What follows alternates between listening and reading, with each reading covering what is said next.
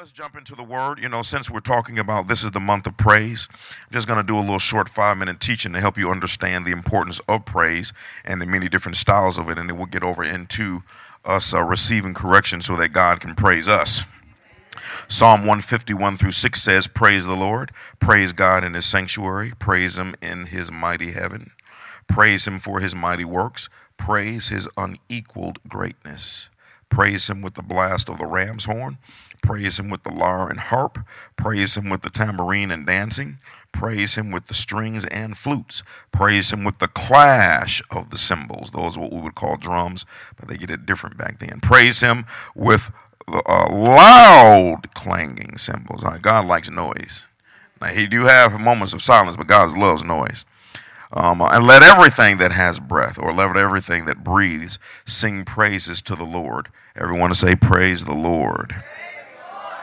All right, so just as a small teaching to help you understand, why it's important. Many of us traditionally came from churches where you sit for the entire service, and the only time you jump up is when the choir sings your favorite song, or the preacher was really hot that Sunday, then you stood up and you start shaking and all that type of stuff, But there's a reason why you come into the house of God. You're supposed to dance, you're supposed to shout, you're supposed to rejoice, you're supposed to lift your hands, have a moment of silence like Devon did, all of those things. So I just want to break it down to you.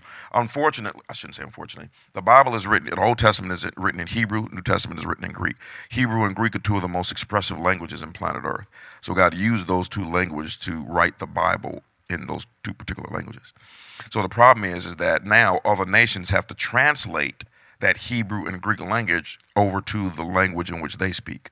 So you have to have it translated over into Russian, all of the different languages on the continent of Africa, the Middle Eastern, the Hispanics. All of those individuals have to translate the original Bible into the language. We translate it into English. The problem with that is English is very limited when it comes to comparing it to Hebrew.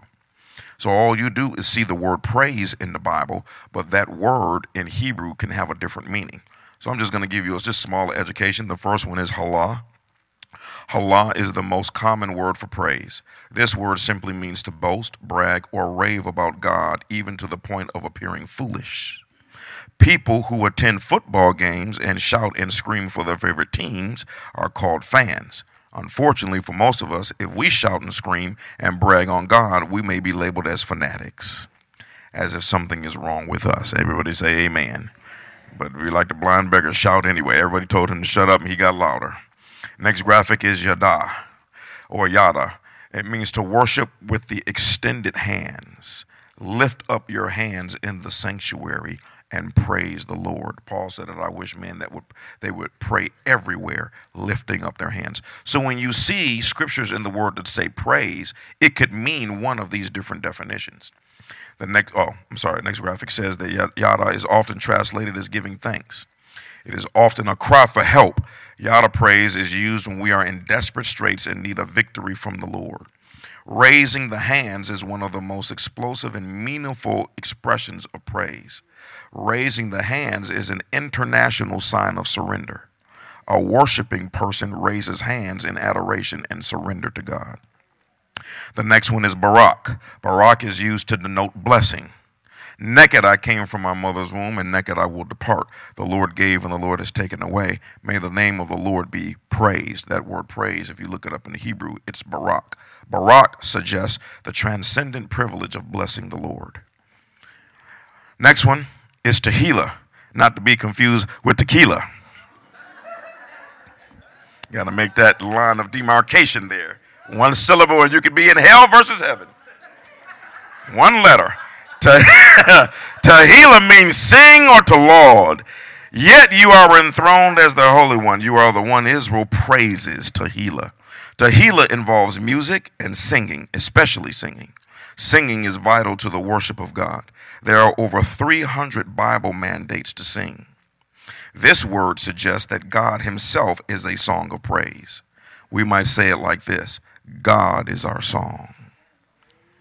The Lord gave me a powerful song this morning. I didn't even pray this morning. I was listening to an instrumental tune, and the Lord gave me a powerful song. The song it's going to sound weird. The song may have been written about an angel. And the song is literally about is there any man that we can find in planet Earth that can rescue men from hell? It's a very, very ancient and beautiful. I have an anointing for that. I'm going to step into that more. Be quiet, Jade. I can hear your mouth already. She's like, you need to write. No, y'all ain't going to have me up here singing all day long. Okay. Next one is Shabach.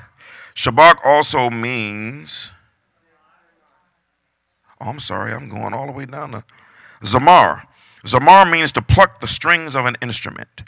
Zamar speaks of rejoicing. It is involved with the joyful expression of music. Zamar means to sing praises or to touch the strings. It speaks of involving every available instrument to make music and harmony before the Lord. It is God's will that we be joyful. Use Zamar when you are rejoicing after God has done something great for you. Then you have Todah. Todah means to shout or to address with a loud voice. But Todah goes even further. It includes an attitude of gratitude for God's promised deliverance, even while we are still in need.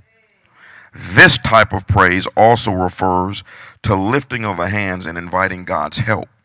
Todah praise is having faith and assurance that all is well even before the victory actually comes. Next one, I'm sorry, I sped up too fast, is Shabach. Shabach also means to shout or to address in a loud tone.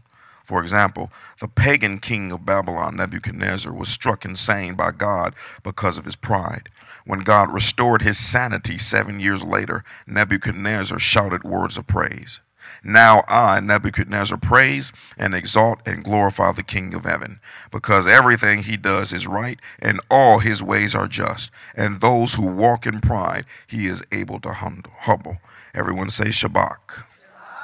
Then the last one is hallelujah. Hallelujah is very interesting because it's the premier word for praise in the Bible. Hallelujah transcends the languages of the world. It is not translated, it is transliterated.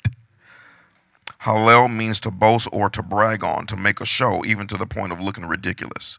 Yah is the short form of the name of God. Hallelujah is the spontaneous outcry of one who is excited about God. Think about it. That's the one we use all the time. Something happened. Ooh, hallelujah. It is used only 24 times in the Old Testament, all between Psalm 104 and 150. It is reserved for times of extreme exaltation.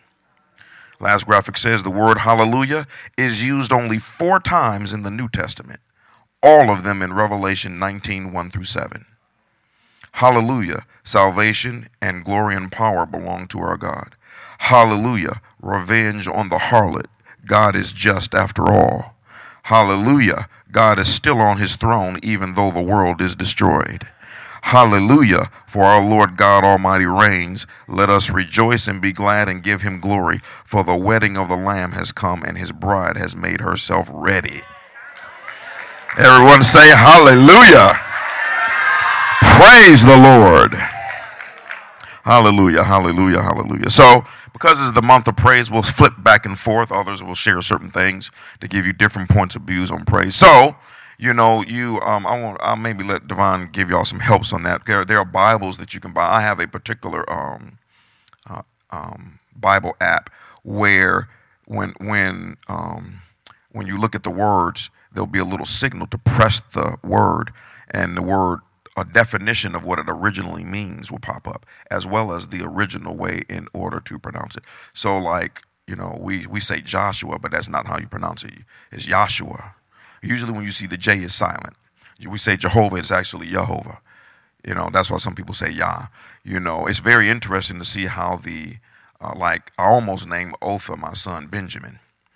And I think in Hebrew it's pronounced Benjamin. My daughter Elizabeth, her name is pronounced Elisheva, not Elizabeth. So it's very interesting. It'll show you the correct pronunciation, and then it'll give you the original full definition of that word, so you can grasp the entire being of what God is saying. So we'll give you more information in that regard. So let's go to the second part.